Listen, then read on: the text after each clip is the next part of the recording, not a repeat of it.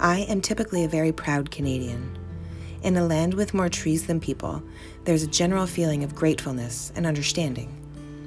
With happy salutations, everyone's always willing to lend a hand to those in need with a smile on their face.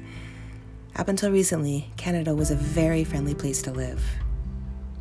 As with other countries, I'm sure, the friendliness is starting to diminish as we enter our second year of this pandemic. People aren't as willing to help their neighbor anymore, especially if they're on opposite sides of the political fence, and you can no longer tell if they even have a smile on their face since everyone's covered up with a mask. The feeling of a very serious separation is becoming more and more evident every day in Canada, and we are really losing our stereotypical politeness. As expected, or I should say predicted, we are being put into yet another 1-month lockdown to help save us from whatever the latest propaganda says is trying to kill us. As many of our brainwashed citizens are calling for more restrictions and longer lockdowns, I've decided to take this time to prepare my exit from the shit show. I no longer can tolerate the ignorance of the general public.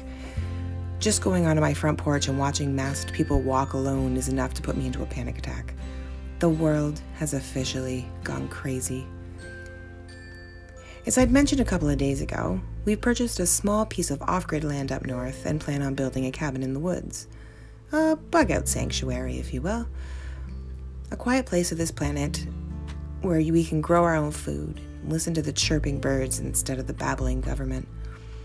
While the compliant sheep are getting ready for yet another month of being caged in their homes, I am loading my vehicle with food, building materials, and a gun. Now, I'm not the kind of shit-hits-the-fan prepper that maybe I should be considering the condition of this world, but I think I've done pretty good. We plan on staying in a trailer while we prepare our building materials, and I've made some contacts to purchase lumber from a local man with a sawmill.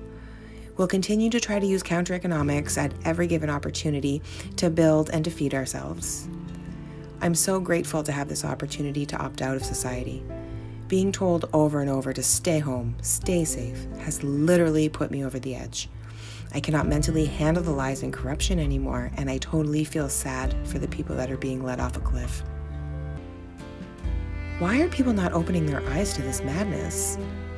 How can they just let their freedom slip away? I wish I could say that I'll miss them, the people in the vaccination lines, but I would be lying. After a year of watching them attack others for being selfish and causing the spread, I'm just calling it quits. While they're locked down in their prison homes, I will have loaded my car and hit the road. Do you have a bug-out place? I think it's more important than ever to have a safety spot where you can get away, even if it's just for your mental health. Nothing puts me more in balance than being one with trees and nature. I look forward to continuing to share my journey with you as I move to this next phase towards agorism, self-sufficiency, and freedom. Make sure to follow along and reach out to me anytime. I am always open to having conversations with like-minded people that are interested in creating a better life for themselves.